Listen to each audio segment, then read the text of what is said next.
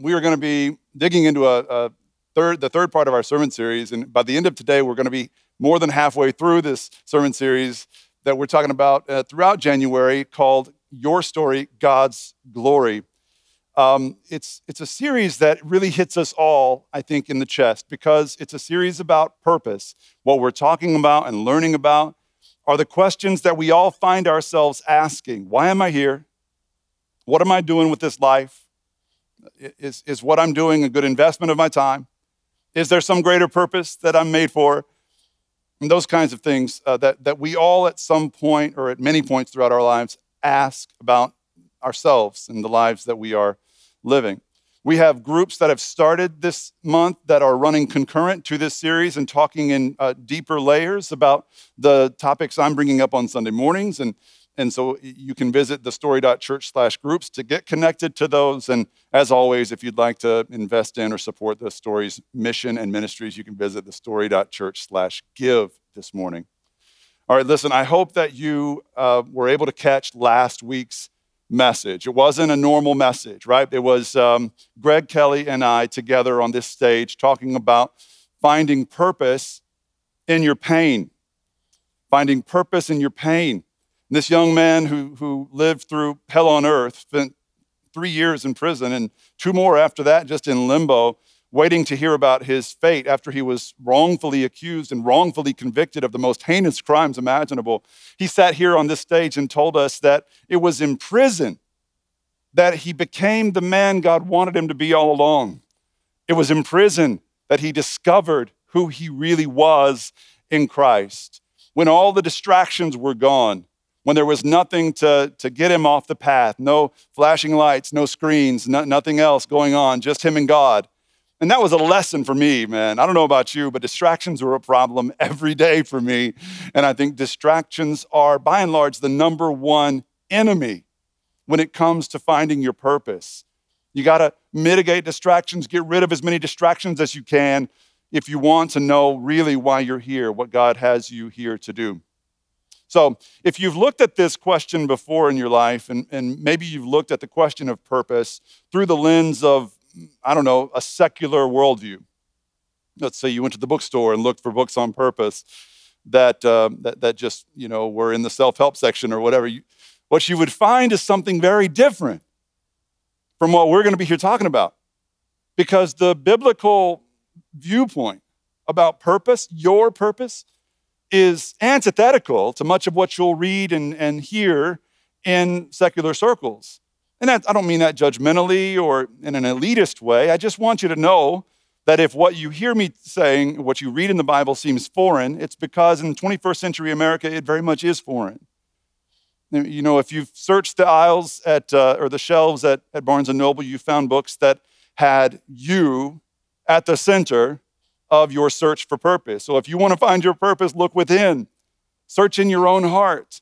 Some of the most famous and popular books, even recent ones, about finding your purpose start and really end with you.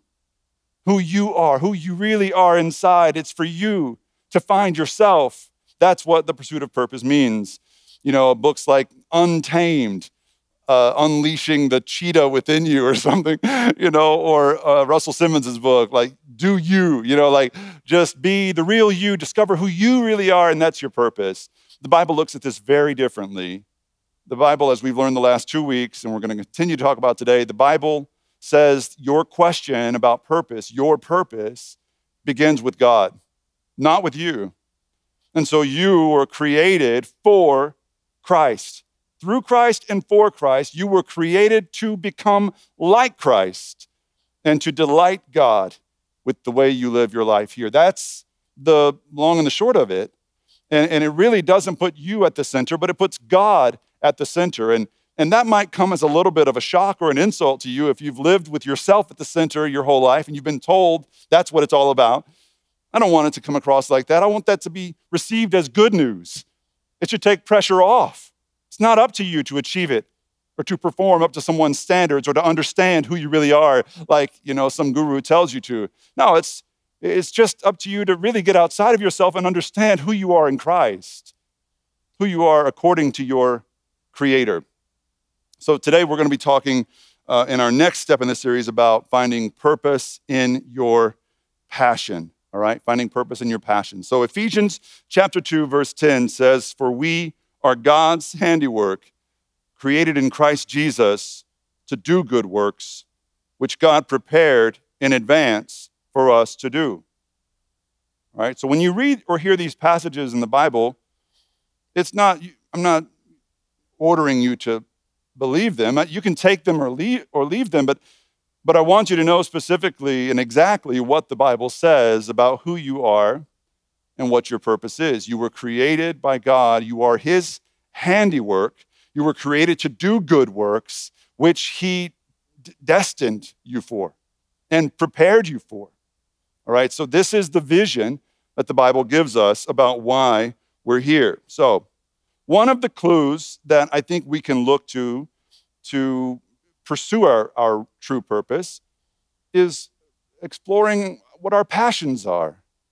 And what I mean by passions are the things that we do, or the habits we have, or the rituals we take part in, or the people we're around that really set our hearts on fire, that really awaken us. And if you think about it long enough, you can probably come up with a few examples of what your passions are by that definition, right? So what is it that you do? What kinds of things do you participate in? What do you look forward to that really just gets your blood pumping? What makes you feel alive? What makes you feel like truly human? You know, and what we know about passions is that having them is part of what it means to be human. Even the psychiatric and medical community affirms this, because a person who claims no passions whatsoever is said to be at risk of or symptomatic of something like depression, right? So a key symptom of depression is you're not passionate about anything.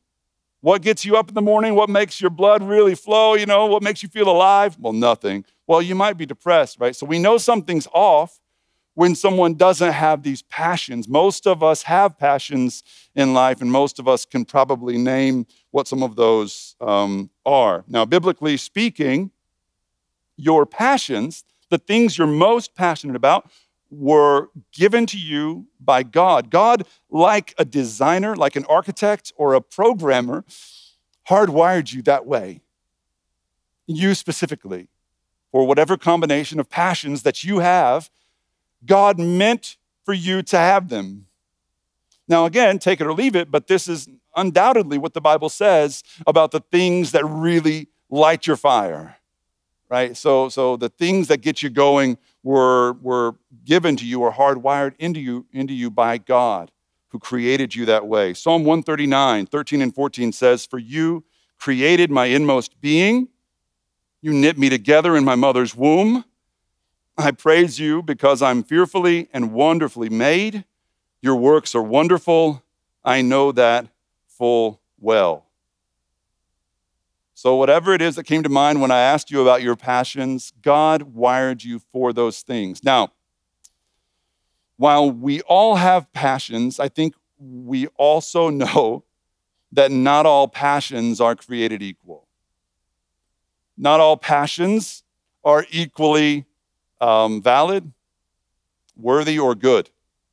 In fact, some of the passions God wired us for have over time, for whatever reason, become distorted. And so if something came to mind that you might not describe as godly or good, if something came to mind that you wouldn't tell me, your pastor, in person about, right? Some passion that really gets you going, but you don't want to tell Pastor Eric about it, like that's probably a passion that was planted in you as something good, but over time, for whatever reason, it became something not good, something distorted. It grew in a direction that was not godly, that was not intended, okay? So some of your passions are going to be intentionally, inherently meaningful and consequential. Some of your passions are going to be a blessing to the world around you, but some of your passions will not. Some of your passions aren't really passions or in a God-given way anymore. They've just become empty distractions. So the worst distractions that you will face were probably originally passions that God gave you that were not nourished or nurtured in the right way. So the big question for today, one of them anyway, is how can you distinguish between a God-given passion that is good and a sort of worldly distraction that is something other than what God intended? How do we make that distinction between good passions and ones that have become empty and wasteful? All right? So the first thing I'll say is this, and if you have those small group study guides, you can fill in these blanks. Your passions point toward your purpose. Your passions can point toward your purpose, but be careful, because sometimes passions become distractions. Your passions will point toward your true purpose, but sometimes your true passions can become distractions. All right, so how can we distinguish true passions from mere distractions? First, I would say this is going to come as no surprise to anyone who knows me or who's at church, right? The first way, I think, is to look to the Word. Look to the Word of God. I know there's some issues and some things in life where the Bible just doesn't seem all that crystal clear. Some political issues or, modern day kinds of issues that the Bible just seems a little murky or muddy on, or there's some gray area or some perceived gray area in the Bible. Listen. When it comes to the difference between a God-given passion and some kind of an empty or idolatrous distraction, the Bible could not be clearer on these things. And so the Bible's always there for you. You can always open it. Sometimes the distractions that I'm talking about are the very thing that will keep you from opening it and discover that you're in the vice grip of some evil distraction, right, or some pattern.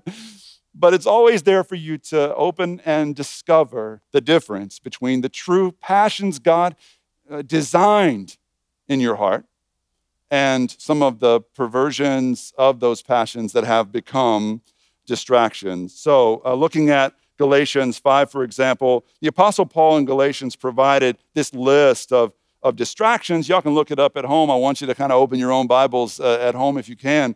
But you can see the list, things like sexual immorality, right?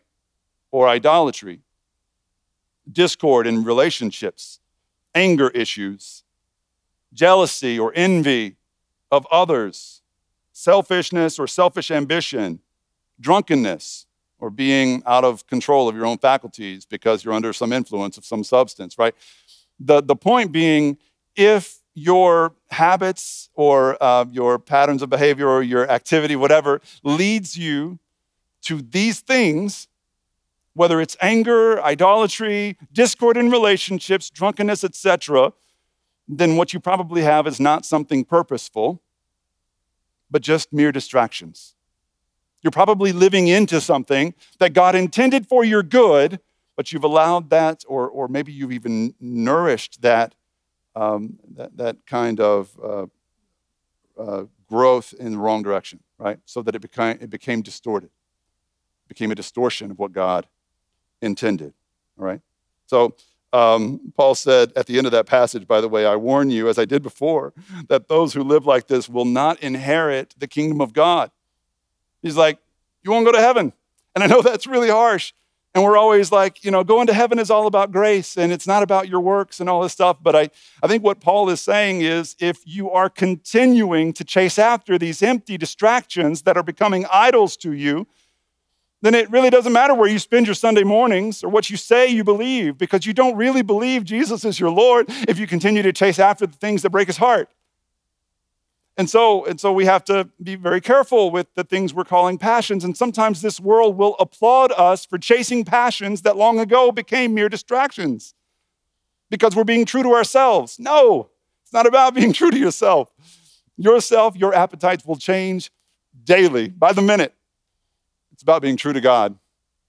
And you can search the Word of God to find what that looks like and what passions are pleasing to God, all right? So it does make sense. Paul's harshness makes some sense there. If God gave us this one life, if he granted us this and created all of this beauty, and hardwired us so intricately and so uniquely.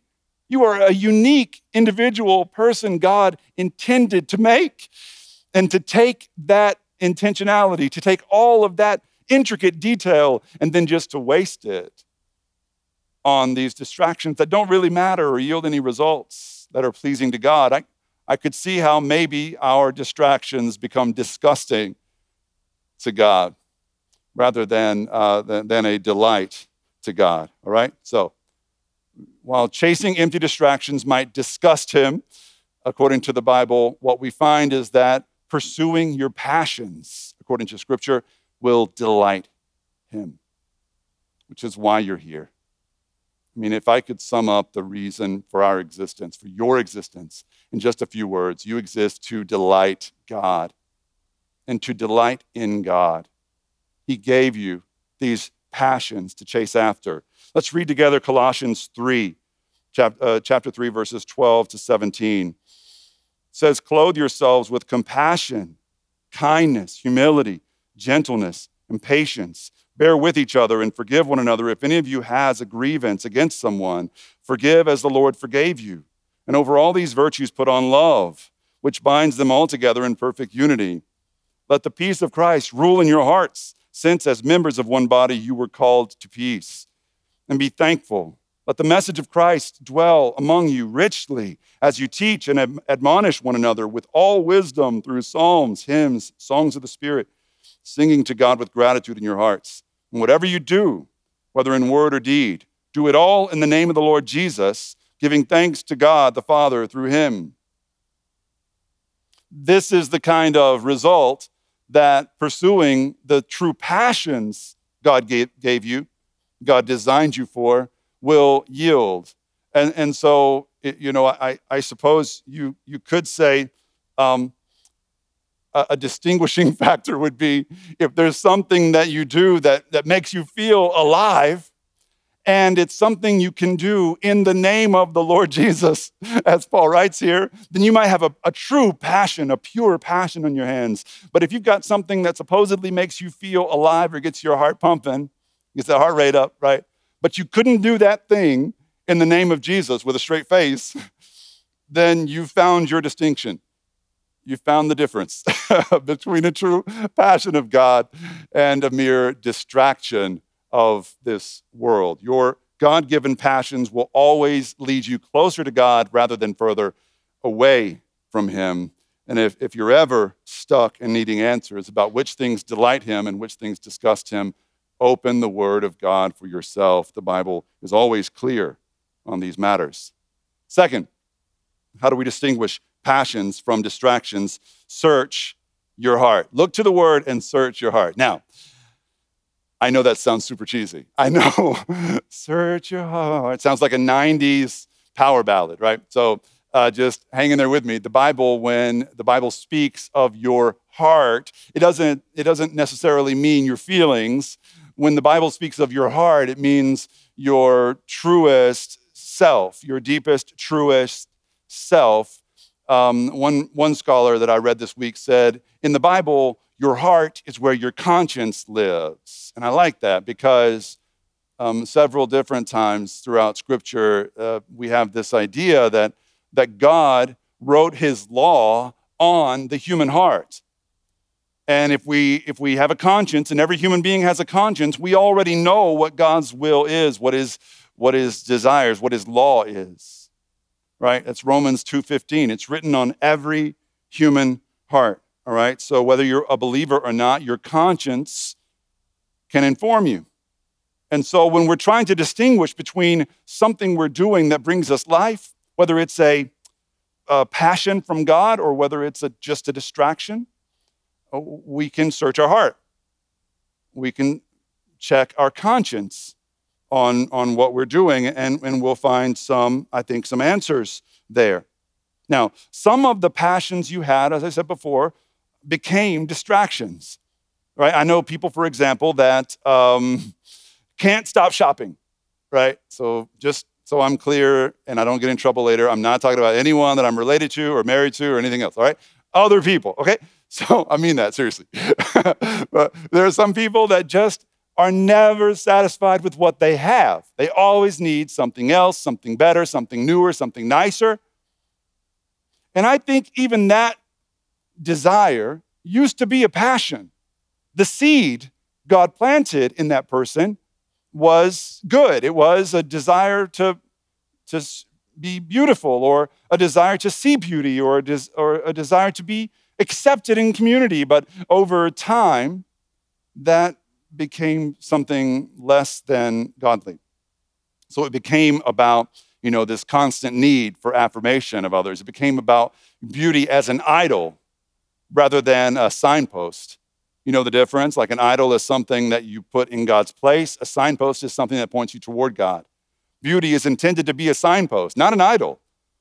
But whenever someone can't stop shopping or can't stop updating their look or their whatever, it's always a sign that a good seed, a meaningful, purposeful seed grew distorted and became something less than what it was intended to be. I think about men and boys and video games. Oh man, this is just a real problem that no one takes seriously because it's just games. It's just games. And no one ever died playing Call of Duty, at least not in real life. Lots of people died in the game. That's the point. But I know it's easy to say, look, things like shopping or video games are just innocuous. It's just a way to pass the time. It's a way to have fun.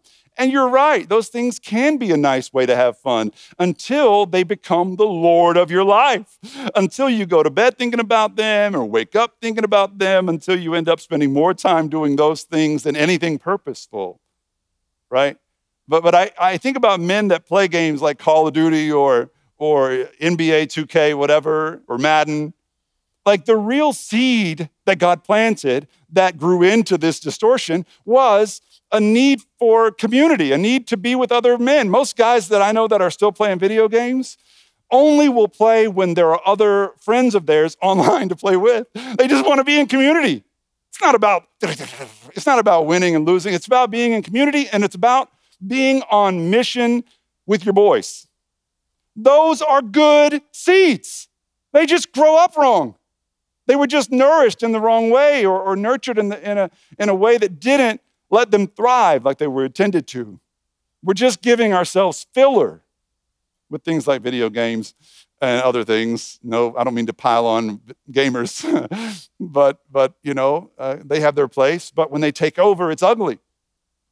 And where the rubber really meets the road here is when we realize that that one day we'll be held accountable. Throughout the Bible, cover to cover, there are these signals that the Bible sends us about how we're spending our precious time on earth and how one day we'll stand before the judgment throne of Christ. Now, I know, again, maybe you've been told that if you're a good person and you believe in Jesus and you go to church and give your tithe or whatever, then you don't have to stand before any judgment throne. Only the people in trouble do. Nah, that's not what the Bible says. The Bible says we will all stand before the judgment throne of Christ and give an accounting. Now, those of us that are in Christ, praise God, by his grace, won't face hell because of the ways we've failed. But there will still be a reckoning where we stand before Christ and give him an accounting. And that will be a real experience that we'll have one day, according to Jesus and many others in the Bible. All right, so 2 Corinthians chapter 5, verse 10 says, "For we must all appear before the judgment seat of Christ so that each of us may receive what is due us for the things done while in the body, whether good or bad." So when we say that you can distinguish real passion from God and empty distraction from the world by searching your conscience, this is what I mean.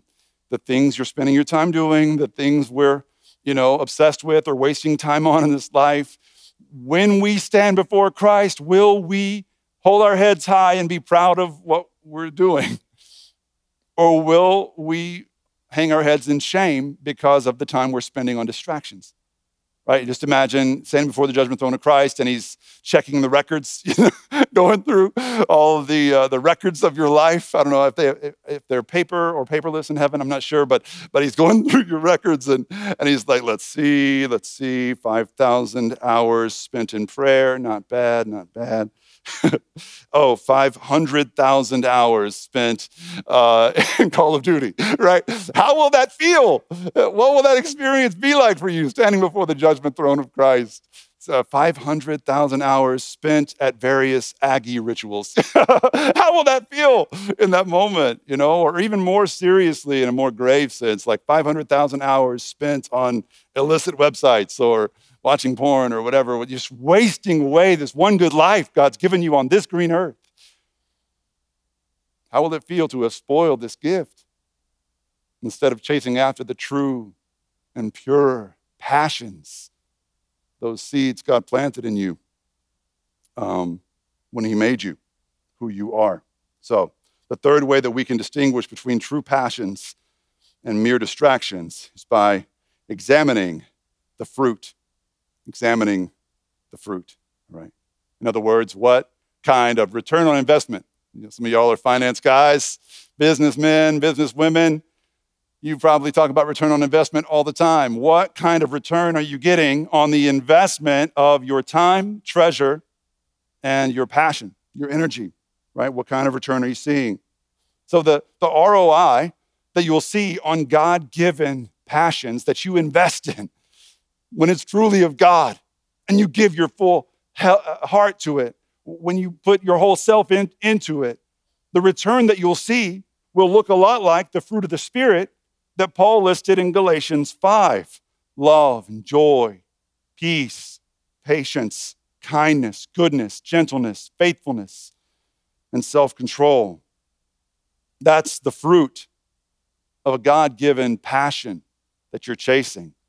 The fruit will not only be pleasing to God and life-giving to you, it will be a blessing to the world around you. Your neighbors will notice the difference between you chasing a God-given passion and you bowing the knee to some worldly, empty distraction. There's a young man that goes to church here at the Story. He's been coming for several months now and watching online for months before that. And he was, strangely enough, a contestant on The Bachelorette, all right? So, ladies, before you email or whatever, I don't know if he's still single, okay? He didn't win the Bachelorette thing, so maybe. But I'm not sure. Season 15 of The Bachelorette, he was on the show. And he kind of had a bad experience on that show. Like, even though he's like super charming, very handsome, and just a good guy, he was kind of railroaded on that show. And in the aftermath of being on The Bachelorette, this young man, our brother, like, he was bullied online for months, and in some ways continues to be, to a lesser extent now. But in the months following his appearance on The Bachelorette, completely lambasted and bullied online on every social media platform. And it really affected him. And at the same time, he was dealing with some serious health problems. He's always suffered with something called lymphedema, which is a really debilitating and degenerative disease that takes away some key like motor functions and just it's very painful to live with. And even though this young man is, I don't mean this to sound weird, but he's super handsome guy, probably had women chasing him his whole life. He could have made his focal point, his passion in life, chasing women. Actually, not even chasing women, just being chased by women. That could have been his purpose that he chose. Wouldn't have been of God. It wouldn't have honored God. Might have disgusted God, but he could have had that life. And many people choose that life. He did not. This young man's an incredible athlete. He played college basketball. He could have spent his whole life in sports, just chasing after sports and making sports his most important thing, and probably could have been successful at that, but that's not who he is. He didn't chase after that, even though if I had that ability, I might. Many people would. He could have chased after the fame of being a social media influencer. He's got tens of thousands of followers. He could have just continued to chase after that goal, that mission. It wouldn't have been of God. It wouldn't have been, very productive from a biblical sense, but might have been fun. Might have felt good for a while. But he didn't choose that path. Instead, this young man, in the aftermath of everything he's been through, every kind of suffering that he's undergone because of this disease, just dozens of surgeries that he's had to have because of lymphedema, he has made it his life's mission to make as many people in the world aware of what it's like to suffer with lymphedema and to extend just a compassionate embrace to everyone in the world who's suffering with that same disease. And so he is spreading the word about new treatments that are available. He's spreading the word about the pain involved with lymphedema and the hope, even as he himself is facing some very tough choices about whether he gets to keep his leg or not. Like, that's how serious it's gotten. And yet he has refused to look inward. He has continued to push outward, and he travels the state and beyond the state of Texas to share the word about lymphedema and to give people who feel hopeless a sense of hope. And that's what it means to live with purpose, the true purpose and passion of God. I also think about our own Nathan Bonus, right, who has no idea that I'm about to say this, and he leads us in songs every Sunday, and we're so blessed, not just by his talent, but just by his presence and his spirit. And you may not know this, but when we found Nathan, he was mostly playing out across the state of Texas and beyond, playing amazing country music. He was one of the up-and-coming local country stars. He was known as just a pure Texas country voice, and he had a future in it. He was on radio stations all across the state. He was writing songs all the time, recording videos, and it was incredible to watch. But he knew that's not the extent of his purpose. That's not the fullest extent of God's design for his life. Nathan sensed that God was calling him to something more, that life he was living was okay. It was a sign of something more going on, but that wasn't the end point. And when God opened the door for Nathan to become a director of worship and a writer of worship songs, he went into it like with all of his heart, even though it meant letting go of that identity in some ways that he had before as this cool Texas country rock star. He leaned into the calling God set before him, not just to do music and to do music well, but to honor God with the gifts God gave him, to share the message God put on his heart with the world, that you're created for more, that God loves you, that God's forgiven you, that God wants you to become the person he designed you specifically to be. And so I thank God for Nathan and for all the stories that are in a part of this Story Church community. And you may be one of those stories. Maybe you were floundering for a while and just not quite sure what you were doing. There were things you enjoyed, but they weren't really giving you life. But then there was a turning point, a moment when you realized you were made for more. And you couldn't keep living the way that you were. If that's you, then praise God. Never stop telling your story to the people around you, because there are others in our midst every day who are now where you used to be and need to know the way forward. God created you, if you're watching right now, for a purpose far beyond you might even imagine. He designed you intricately, specifically to be who you are, to have the desires, ambitions, and passions that you have. Maybe some of those passions have gotten a little off the rails. Maybe they've become distractions instead of passions. God can redeem them. God can restore you to be the person he created you to be at the start, if you let him. So I just would ask 3 things of you. First, I would ask that you do this work we've talked about today of distinguishing between the true passions God's planted in your heart and these empty distractions. Second, this is the hard one.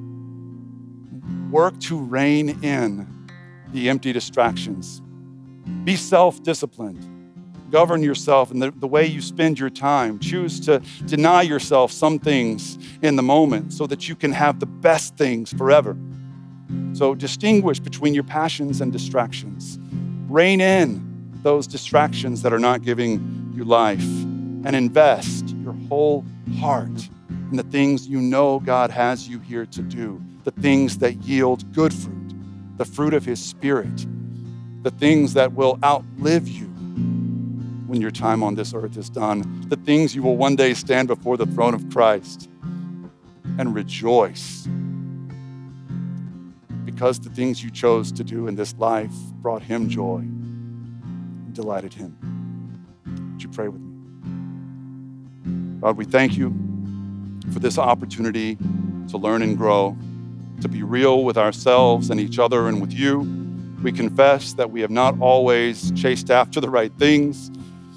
We have allowed some of our good passions to become unhelpful, unhealthy distractions. And we ask that you would just prune us, Lord, prune the tree, cut back, help us to cut back on the things that aren't giving life or yielding good fruit, and help us to invest our whole heart in living for you. Lord, we know that you gave us this one good life on this one green earth. You designed us intricately, specifically to be who we are. And you have some great purpose and plan for us if our eyes and hearts will be open to it. So we trust you now, Father. We choose to trust you as we set our eyes on Christ and nothing less. In His name we pray. Amen.